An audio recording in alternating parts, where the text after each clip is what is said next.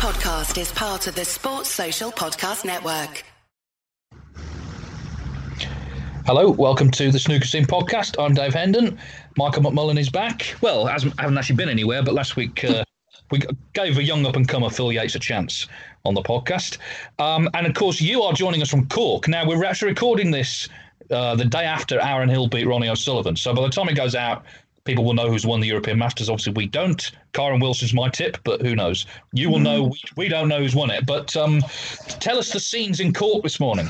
Well, it's bunting out in the streets and, they're planning the welcome home. No, not quite. But this result is sort of the product of a real shift, actually, a geographical shift there's been in snooker in this country in recent years. Because back in the day, any good player who emerged from the Republic of Ireland, they were nearly always from Dublin because that was such a hotbed of snooker back in the day. What's happened is that partly because of the soaring property prices in Dublin and a few other factors as well, there are very few clubs left in Dublin now, so nobody much is really emerging from there. Cork has become the new centre of snooker in the Republic of Ireland, and a few really good players have actually emerged, and they play together quite a bit. One of them stands head and shoulders above all the rest, and that's Aaron Hill, and he has just really lit things up now over here with this, because the fact that he's beaten Ronnie O'Sullivan is such a landmark moment, actually, for snooker in the Republic of Ireland, because really, it's been almost 30 years since anyone emerged in the Republic who's gone on to become a genuine top player. That was Fergal O'Brien. We've had other guys, we've had Michael Judge, we've had Davy Morris, but they never became real top players. Aaron Hill is a long, long way from doing that yet, but the potential he's shown now, what an impact to make to beat Ronnie O'Sullivan in basically a week or so beyond the first match of your first season as a professional is an unbelievable landmark, and it's hard to think of any kind of parallel. You think back to Martin Clark when he was a teenage rookie. In the first ranking event of his first season, he beat Dennis Taylor 5-0. But I don't think that even compares to what Aaron Hill has done. I like his attitude. I like the way he talks about things. I like his confidence. He has a table in his house, which I think is, a big plus, because you'd be surprised how few professional players have that. And as I say, he's got other good players in Cork to play against, not of his level, but they're guys who play against each other quite a lot, and I think that's really sharpened him up. And we're all very excited now here in Cork about the prospects of what Aaron Hill might go on to achieve, and it's going to be fascinating to see. Yeah, like I say, as we record this, we don't know how he's going to do in this tournament, but I said on the commentary, there's no bigger scalp you can take than Ronnie O'Sullivan. That would apply anyway, but the fact he's just become world champion again. I was very impressed with him. He's a very exciting character. Clearly has self-belief. He went out there determined to take the game to Ronnie. It's amazing what can happen if you just apply a bit of pressure. Very, very good, I think. One thing I would say, though, is, and he was asked about this in his interview, obviously Ronnie made the comments that he made very bluntly about sort of younger players and players down the rankings at the World Championship. And a lot of people are sort of saying almost that this one match invalidates all that. I don't agree with that. We can only tell if there's a changing of the guard over really the next couple of years, not just with Aaron, but with other young players as well. It's just one win. But it was a fantastic personal achievement, and the break he made in the last frame, I know it started with a fluke, but that's almost irrelevant when you consider the big pressure balls he was faced with. The pink to the middle was a big one. Just a very, very impressive performance. Big news, like you say, it's been well received over there, and we'll see how he gets on. As I say, we don't know how he gets on in the rest of the tournament. The next match he plays, which is we're recording this before he plays it, he's out on table 7. It's a different kind of setup now. He's back in sort of anonymity against Matthew Stevens. But fair play to him. We need new stars, and he looks like he might be one. So well done to him. But we're going to leave the European Masters alone because obviously, we don't know who's going to win it. We're recording this on the Friday morning. Our topic today on the podcast is, well, it's quite a broad topic. Forgotten matches is what we're calling it. We've talked before about the greatest matches of all time. We've talked about sort of matches, that are outside of the World Championship. This one is really matches that maybe have slipped under the radar, but have memories for us. They could be personal memories. For example, one of them is one I attended as a spectator. Just matches that maybe people need to be reminded of again. Now, I'm aware we have a lot of, obviously, diehard snooker fans who listen to us, and they may well say, well, we remember these matches. Fair enough. I don't doubt that. But there's a couple. Well, 2 of mine were not televised, so unless you're in the audience, you wouldn't have seen them. So I think I'll, as Cork is kind of running the world this morning, I think I'll let you start. Yeah, and very appropriately, I'm actually going to start with a match where a player from the Republic of Ireland with a ranking in 3 figures beat the reigning world champion. That sounds familiar, doesn't it? Because it just happened last night. But this is back in 1994. It's funny how often Fergal O'Brien comes up in these conversations. Just shows you how long he's been around, actually. But this was the Irish Masters, which, again, people who weren't around at the time or didn't follow the game at the time couldn't grasp what a huge event the Irish Masters was. And what a big deal it was for Fergal O'Brien as a young Dubliner a couple of years into his pro career to be playing in it. Got through his first match, played Stephen Hendry in the quarterfinals and played absolutely brilliantly. In the third frame, he made a 1-4-1 total clearance, which was the highest break in the history of the Irish Masters, which at that stage was, I think, in its 17th year. He then went on to make another century in the next frame. He's leading now 4-0 against Stephen Hendry, the best player in the world at the time, at the interval. And it was only first to 5. Incredibly, Hendry then comes back out after the interval and equals the tournament record break that Fergal has just made with a 1-4-1 of his own. He then won the next frame as well, looked as though he might close it back to 4-3, and suddenly Fergal's going to be having all kinds of nightmares, isn't he? Because I suppose memories of Hendry's comeback against Mike Hallett in the Masters final and against Jimmy in the World final in the previous years were still in the forefront of people's minds.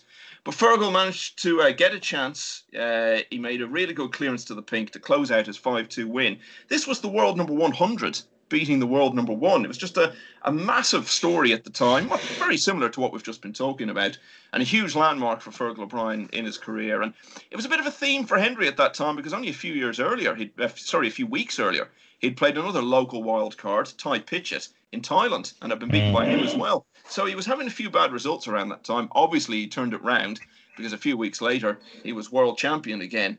As for Fergal O'Brien, he then went into the semi-final, which was an extraordinary thing in a tournament of that standing for a player ranked 100th in the world. And was actually beaten 6-4 by Alan McManus, but he put up a good show again. But I just remember that as just a really good match. A great moment for a young player who came through and who's still a very good player today. Tell me this, because Fergal obviously now he's associated with the sort of absolute, hardened veteran, win at all costs kind of character, and obviously that longest frame he played with Gilbert has played into that a lot. What sort of player was he then? Would you say that he's always been like that, or was he a bit more sort of a flair player then? I don't think Fergal would ever have been described as a flair player, Dave. I think that would be a bit of a leap for anyone. But look, I told you what happened in that match, didn't I? I mean, he made those back-to-back centuries, but he's always been capable of that. I mean, remember that fantastic performance he turned in the UK a season or two ago, and just a relentless scoring. And I remember him saying afterwards, whatever happens now, I'd like to think people will look back on this match and say, Fergal O'Brien could play a bit. We know what he's like. I mean, we know he's very capable of scoring very heavily and has always been able to mix it up in the tactical exchanges. I think he's become better at that side of the game as time has gone on. Most players do. But I think he's always been capable of the heavy scoring. And certainly at that time, he was always steady, methodical. He was always that sort of player. But it was a big moment for him some 26 years ago when he beat Stephen Hendry in what was possibly the biggest upset there ever was in the history of that glorious event.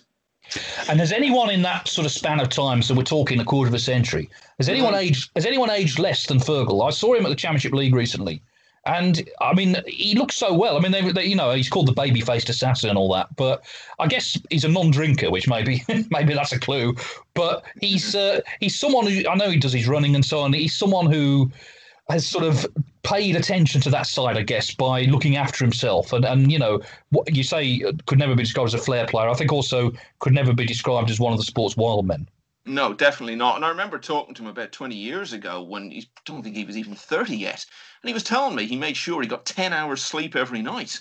And that's incredible, So, it's no great mystery, is it? I mean, you're absolutely right. I mean, he's nearly 50 now. He still doesn't look much older than when he turned pro. I think the drinking's probably a big thing because there aren't many teetotalers in the game. But look, he's the one who's still going and has got a 2-year tour card now, so he's still going to be on the tour at 50. Early nights, no drinking, 10 hours sleep. There you go. Simple recipe. Having said that, though, I think Ken still looks great, and I think Ken would accept he is a drinker where he likes to drink, so he likes a good time. according to Ian Doyle, he certainly got plenty of sleep as well, though, back in the day. Well, yeah, indeed. Anyway, well, yeah, that's a nice one to start with. Now, I should make a confession here. So this is called, well, let's start with the facts. Your memory is fantastic. I mean, you're known for that. Mine, I would say, is just a normal memory, i.e. not great, not bad, just, probably a lot of sort of myths in there as well and misremembered things.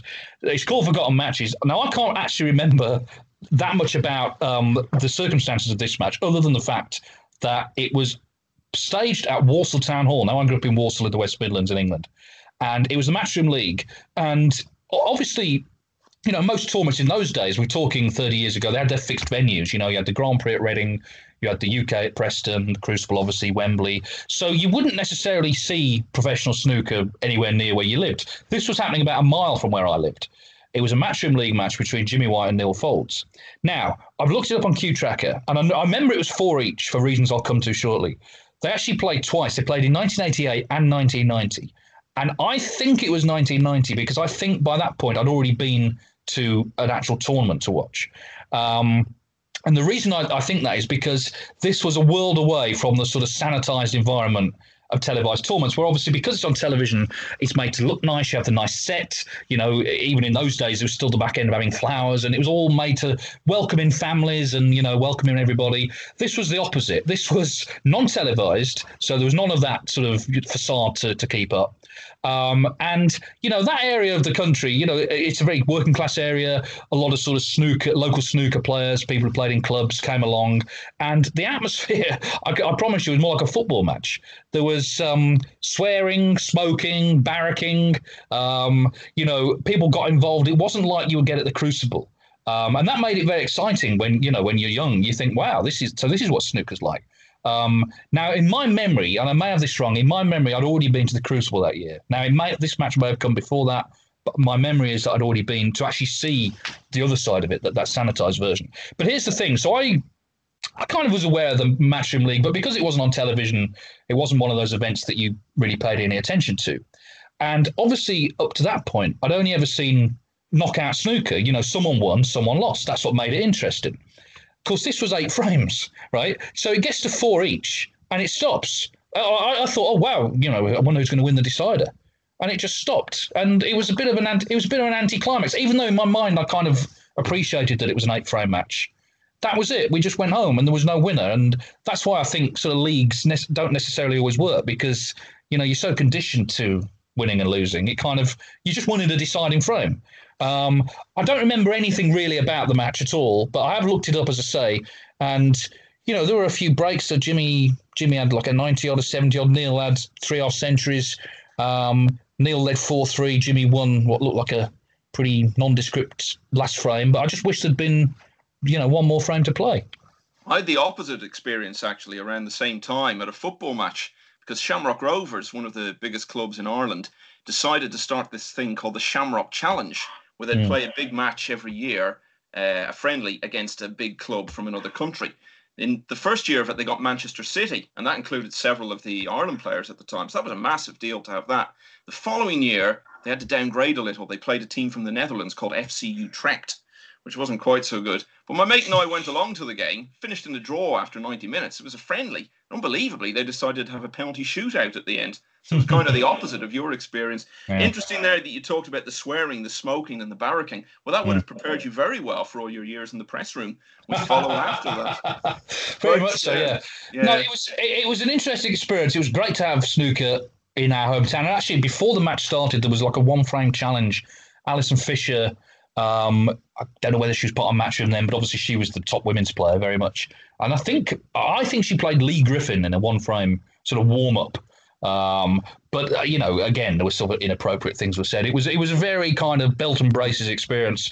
But obviously a lot of people who were there had come from snooker clubs where that was the normal way to behave. So it wasn't a bad thing. It was just how it was. But it was interesting, like going from that to a televised tournament where everything, as I say, is quite sanitized. It's just a very different experience. I guess it's a bit too late now for the decider, even though Jimmy and Neil, because I work with them both now. That's the strange thing on Eurosport. Maybe we could arrange a decider. I would, at the moment, I would fancy Jimmy, because I don't think Neil's played for about 10 years. Anyway, so that's my next choice. So, sorry, that's my first choice. So number 2 from you. Yeah, I've gone for a final actually, and it's a final you don't often hear very much about, because, which is a bit surprising because it was between Stephen Hendry and Steve Davis, who at the time were the two biggest names in snooker, and it was a tournament called the International Open. In fact, I think it was called the Sky Sports International Open, and it was the first event they'd done as a host broadcaster. They'd shown other tournaments, but this was a whole different thing, a whole new ball game actually, which I think was Sky's slogan for another sport in those days. And it was done in a way that you might take for granted now, but it wasn't really common at the time. I think it was 32 players in the final stage, but whatever it was, they basically showed pretty much every session live. Now, I think they only had one sports channel in those days, so it wasn't not every session, but certainly all the afternoons were. And I mean, it gave a whole new meaning to the term comprehensive coverage, the way they did it. You ended up with a final between Stephen Hendry and Steve Davis. Davis was actually leading 5-4 at the end of the first session. Now, the thing was, he'd been having a bit of a revival around that time, and it was coming up to the World Championship, and there was a feeling maybe he was going to win his 7th world title. And he's leading Hendry 5-4 after the first session of the final. You're thinking, well, this would be a real landmark if he could win this just before the Crucible.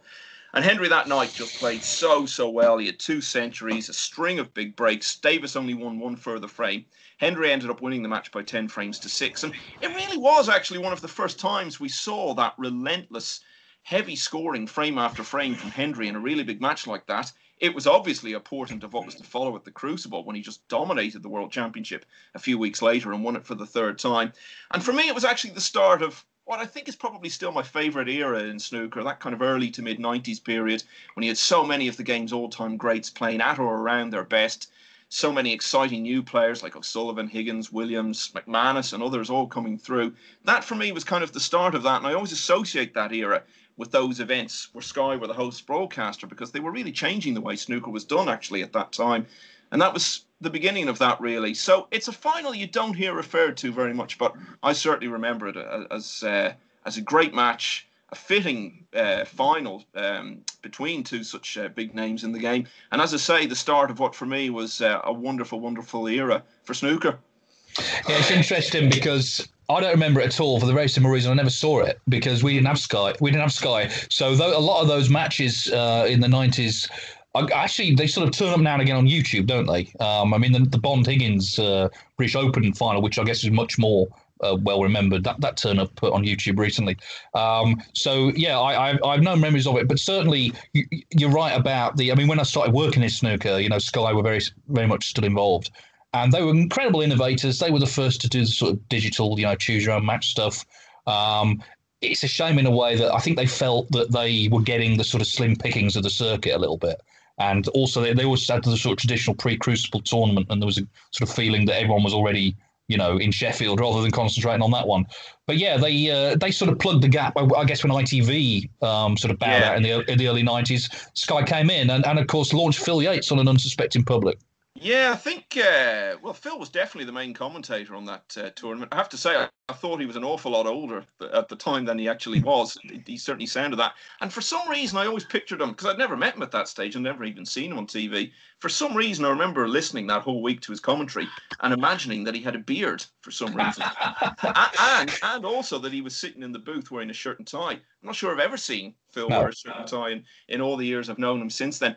But they had all sorts of different people presenting tournaments on Sky in those days. That one was presented by a guy called Gary Norman, who was more of a boxing presenter. I don't know what he's doing now. But he interviewed the two players in his studio at the end of the final. And listen, we know how much Steve hated losing at that time. He'd just been beaten by Stephen Hendry when he'd had a chance to beat him in a big final. So he must have been massively disappointed. But I remember him still taking the time at the end of the interview to compliment Gary Norman on Sky's coverage. It shows you what an impact it had made. They were also, I think, the first people to introduce the walk-on music. People talked about that about 10 years ago when it became a regular thing, as if it was some groundbreaking innovation. But Sky had actually been doing it many years earlier.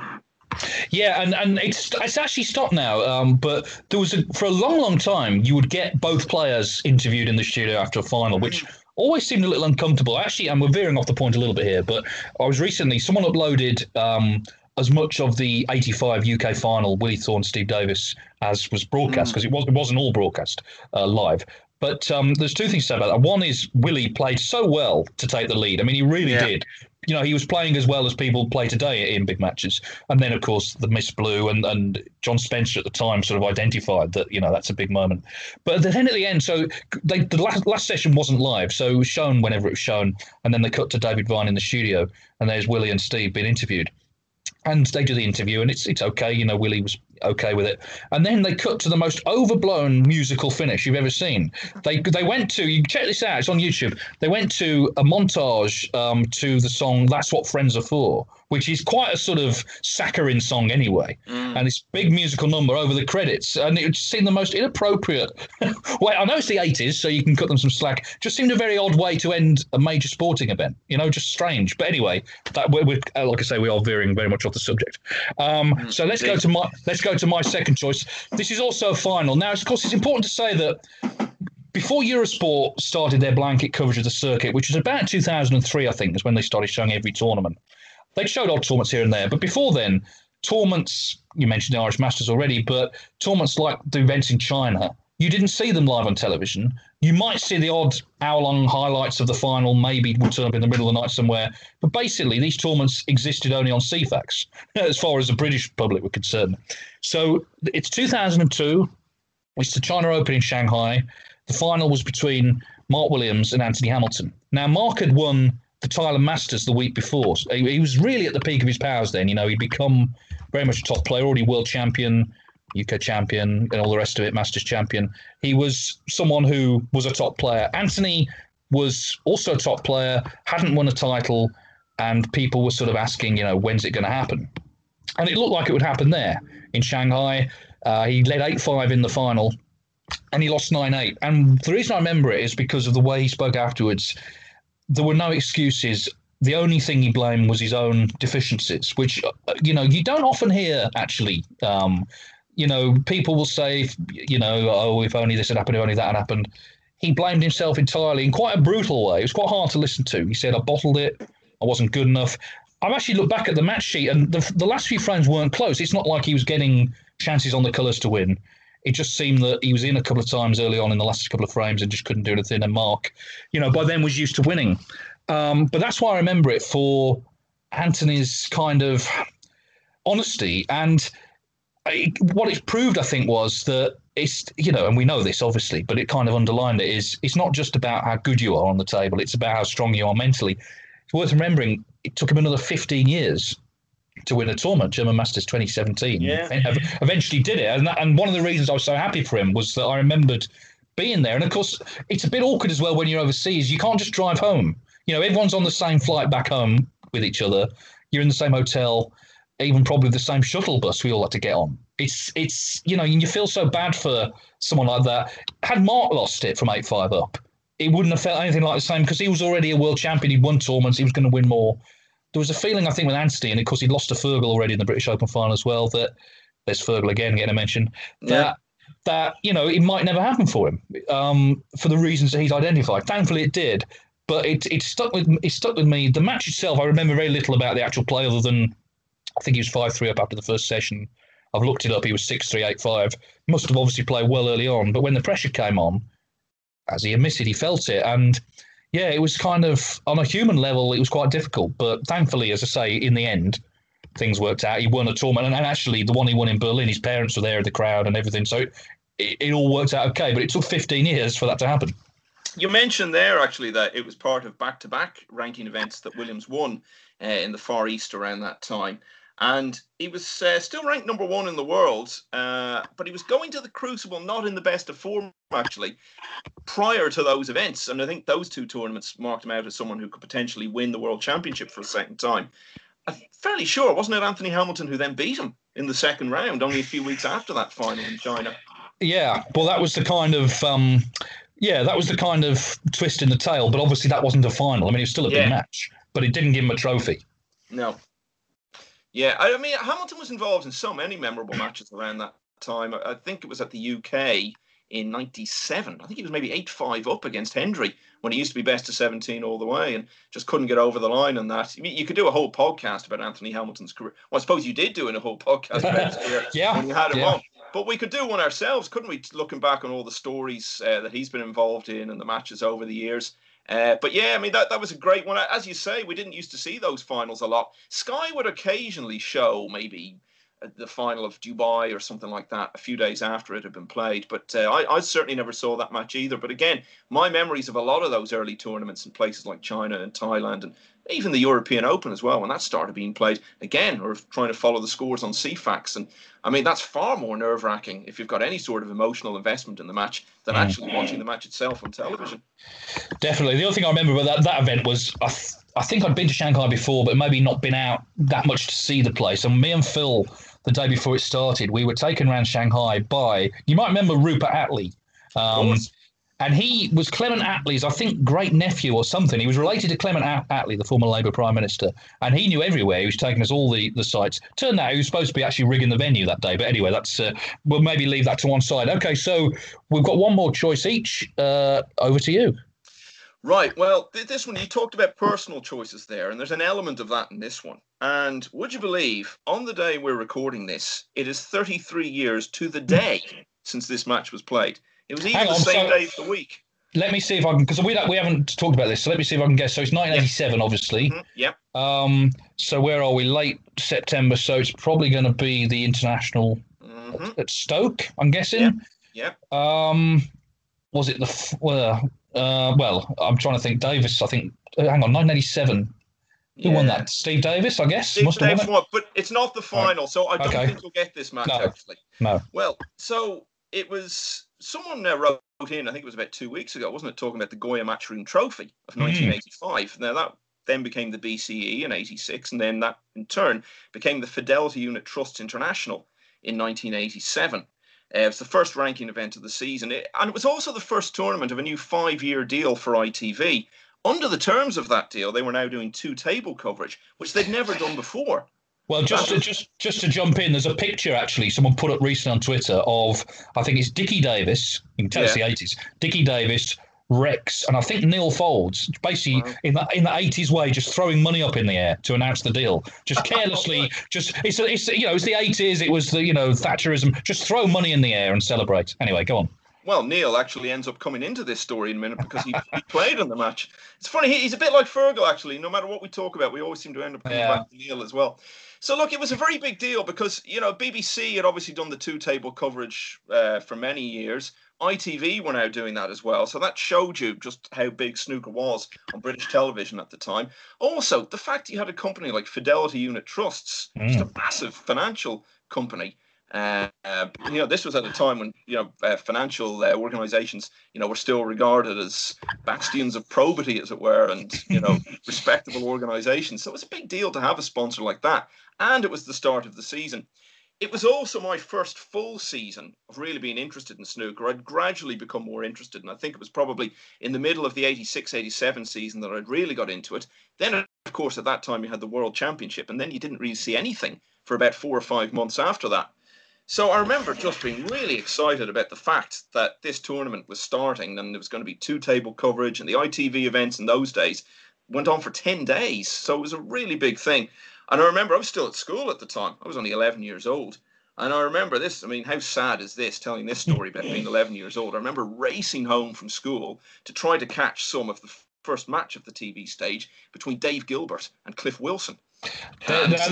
We should say this is not the current Dave Gilbert. No, this is another. Yeah. No, yeah. This is a guy from London who actually had a steel plate in his arm, but he beat Cliff Wilson in that match. I always remember that one, just thinking this was such a big occasion, this match, because it was the start of my first full season following the game. And as if that wasn't good enough, I then had this massive treat to look forward to that night. Stephen Hendry playing Neil Folds, who was the defending champion. Hendry, of course, wasn't in the top 16 yet, but it was clear that he was destined for great things. There'd been a lot of sort of smaller exhibition events over the summer period. He'd been in the final of one in Hong Kong. He'd won the tournament in Australia. So Hendry was going into the new season with huge expectation around him. And of course, Neil was now number 3 in the world after being, such a good player the previous season. So I remember so clearly sitting down on that Friday night to watch it, and Dickie Davis coming on presenting it, and just thinking, this is brilliant. This is the start of this tournament. It's the start of a whole new season. So much is going to happen, and we've got 2 of the most exciting prospects in the game playing each each other. Wasn't a particularly memorable match. Neil didn't play all that well. Neither did Stephen, actually. But he won the match by 5 frames to 2, and it was actually quite a big moment for him because it was the first time he'd beaten a top 4 player in a ranking event. That hadn't happened. Prior to that, he'd had some good wins. He'd beaten Willie Thorne at the Crucible the previous season, but Willie was number 8 at the time. So it was a big, big thing. He went on to reach the semi-finals, Hendry. And then, of course, a few weeks later became, at the time, the youngest ever ranking event winner when he won the Grand Prix. So for me, it's just a bit of a snapshot of that era. The expanded ITV coverage, the big name sponsor, the very early days of the Stephen Hendry era, and just that personal memory of the huge excitement I had 33 years ago at the start of the season. And I sort of felt, yeah, I'm going to be doing a lot of this, not only over the next 8 or 9 months, watching these matches as they unfold, but over the decades to come. And sure enough, that's exactly how it's turned out. There we are. You see, young girls in the 1960s chased after the Beatles, ran down the street after the Beatles. You ran home to watch Dave Gilbert against Cliff Wilson. Well, who won that thing? Yeah. Here's the thing. I actually have both of those matches on DVD now because wow. I can't believe I've forgotten his surname. Roger Lee, that's it, of course. The great historian of the game. Yeah. Who you were just talking about my great memory there. Yeah. But as we know, he has a treasure trove of matches in his house, and it turned out he had both Dave Gilbert versus Cliff Wilson and Stephen Hendry versus Neil Foulds in his house, and I got him to make copies. In fact, I think now, having said all this, I'm going to have to sit down tonight and have a look at those. Absolutely, that sounds like a good night in to me. But you mentioned Roger Lee because Peter Lyons he made a 141 at the Crucible on his only appearance, and he has no copy of it. He basically wanted to show his son Oliver, look, I was at the Crucible, I made this century, and he was asking me because he'd asked the BBC and they didn't have a copy, and he said, who do you think would have it? So I managed to get in contact with Roger, not expecting him to have it because it is, it's an obscure thing to have. And sure enough, he came back. He said, "No, I'm afraid I don't have that." But he said, "I do have the first frame of the match." So he's got some of it, which is incredible. He's amazing. But don't leave us in suspense. Who won between Gilbert and Wilson? Gilbert won. Won, actually. Yeah, he got through, and I think that was about as good as it got from in his career. He'd been a very good amateur, actually. He was highly rated, but then I think that steel plate, I think he had some sort of relatively minor car accident. Yeah. And that was why he needed that. And I think that held him back a bit. So he was one of those players. You had a lot of them around that time. Guys like Stefan Masros as well would fall into that category, who were really good amateurs, but, only made a fleeting impact on the professional game. Well, this is why the other Dave Gilbert, the one who's now a top player, for a time he was known as David Brown Gilbert.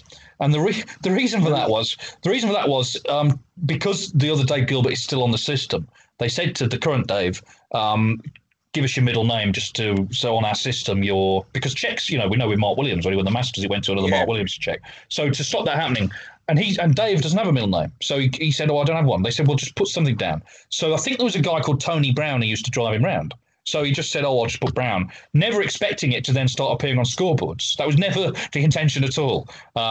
Anyway, that's we are veering very much off the. We are veering, and as we've gone slightly off topic, I do have to say this just as an interesting little aside to it. Many years later, well, I suppose only about 13 years later, actually, I was working in a radio station in Ireland where I worked for a number of years, and we were in 2 different buildings, and we moved to a new building.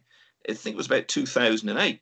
And it was such a big place that it wasn't just the radio station in the building. There were 3 or 4 other companies operating as well. One of them, unbelievably, was Fidelity, who sponsored that tournament. So incredible to think that I then ended up working in the same building as what I assume was their Irish headquarters. Yeah, I remember I had no idea what they were, like what Fidelity Unit Trust. When you're young, you no concept of what that really means. I'm not sure anyone really knows now. But anyway, my final choice. Okay, it's another final. This was a rare, untelevised ranking final. 2003 European Open in Torquay. And the match was between Ronnie O'Sullivan and Stephen Hendry. There was no internet streaming or anything like that. It wasn't televised. So unless you're in the audience, you wouldn't have seen it. And if you did see it, you would have seen a great match. I mean, Stephen Hendry was still a top player. Their rivalry was competitive at the time. Ronnie obviously had come through and was very much a top player at the time. The match started with a 140 from Roddy, which kind of set the tone. Hendry had 2 centuries in the match. Ronnie had 3. And it's a great shame it wasn't seen, but it kind of... Even though it was a great match, it kind of also reflected the sort of nadir that snooker was facing because it was untelevised, it was unsponsored, He's basically only on to fulfill a contract. They had to, I think, put 8 ranking events on as part of these chances had come in and had the contract off World Snooker to put tournaments on.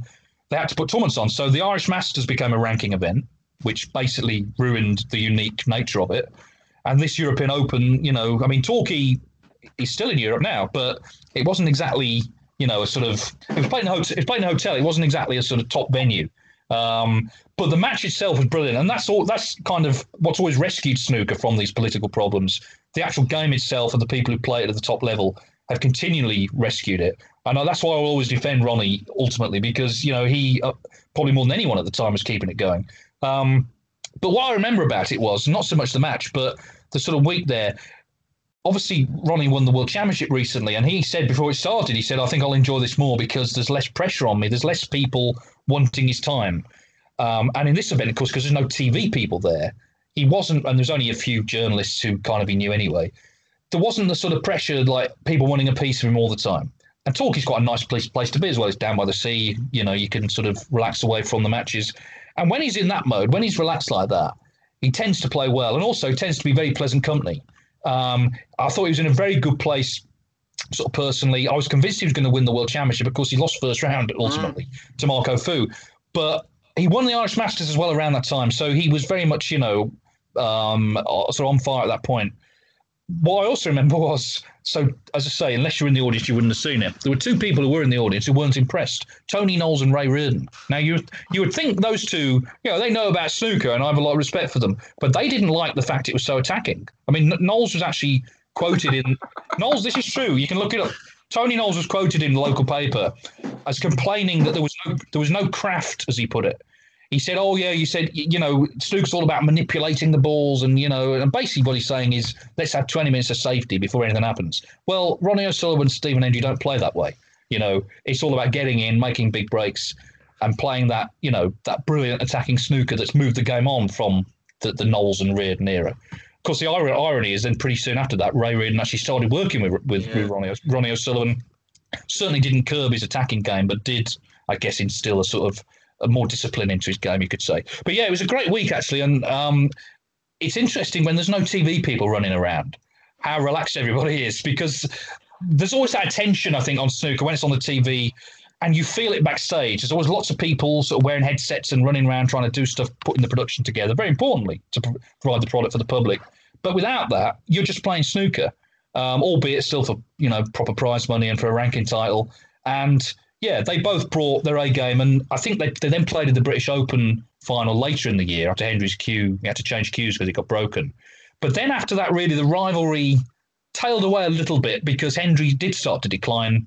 And so it was one of the sort of last stands of their rivalry, I suppose. I love the idea of Tony Knowles and Ray Reardon as the sort of Waldorf and Statler, sitting in the crowd like that, which is appropriate because, as you alluded to there, the game was being run by a lot of Muppets at the time. And that they were inviting ridicule, you have to say, in all seriousness. I mean, at a time when they were being criticised for shambolic management and the way they were running things, they decide, okay, let's have a tournament at a hotel in Torquay. You're just asking to be ridiculed there. But I wasn't at that tournament, but I do remember it very, very well, and I was actually out that night. This was an era when there were no smartphones. In fact, even if there had been smartphones, I'm not sure it would have made any difference, because I don't even know if you could get live scoring online in those days. I'm not sure that had entirely started yet. But I do remember coming in and looking again on CFAX, as we alluded to earlier, and just saw all the breaks that have been powered in. And I'd had a few drinks that evening. I was wondering, was I imagining this? But it just set things up really well, actually, for that Irish Masters that followed then after that, where there was a great standard as well. And as you say, O'Sullivan won it in a really good final against John Higgins. So obviously, I was at that, and I remember that being a really good week. But such a shame it wasn't on television, as you're saying. I think the audience was really small. I think someone said there were only about 300 seats in the arena, so it's very special to have seen that at all. Not that Ray and Tony appreciated it. No, it's the reason I brought it up. Really, it's not a match anyone would ever talk about unless you were there, and even then, maybe it's kind of been lost in the midst of time.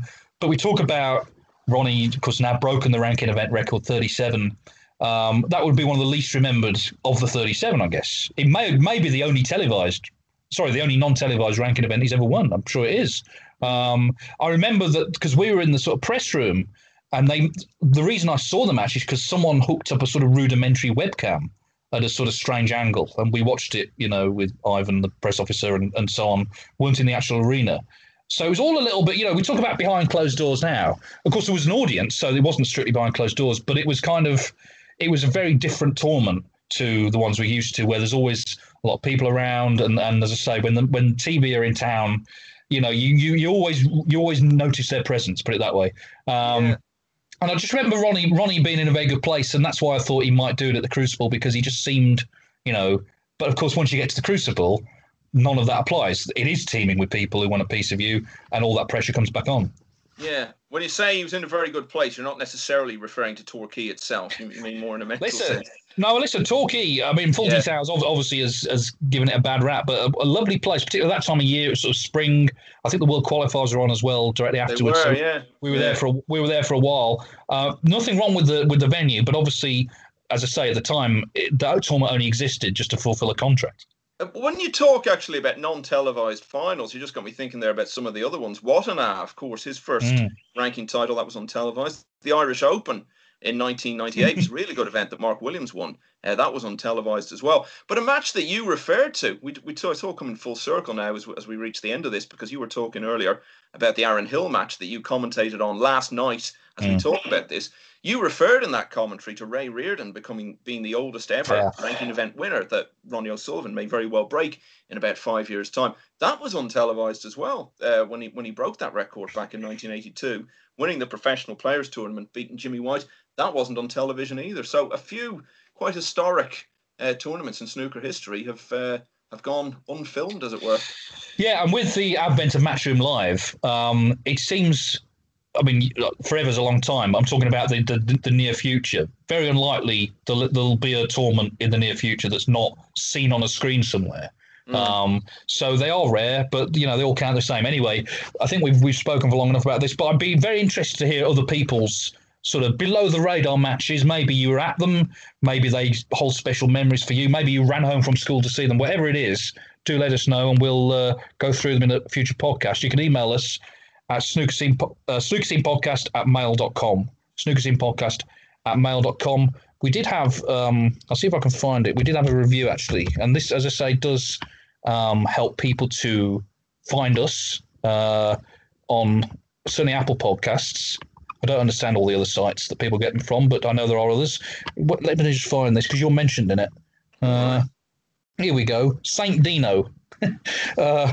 He says, very entertaining listen, talking about all things snooker, quips from Michael, and all in all, a very good listen. Long may this podcast continue and prosper. Well, thank you very much. And I echo those sentiments. I'm only doing this as a platform to start a comedy career. Funny enough, I've not had any offers yet, but yeah. No, well, it's like Bob Monkhouse said, isn't it? People laughed when I said I'd be a comedian. They're not laughing now. Anyway, on that stolen joke. Thank you for listening, and we will return very soon with more from the Snooker Scene Podcast. Sports Social Podcast Network.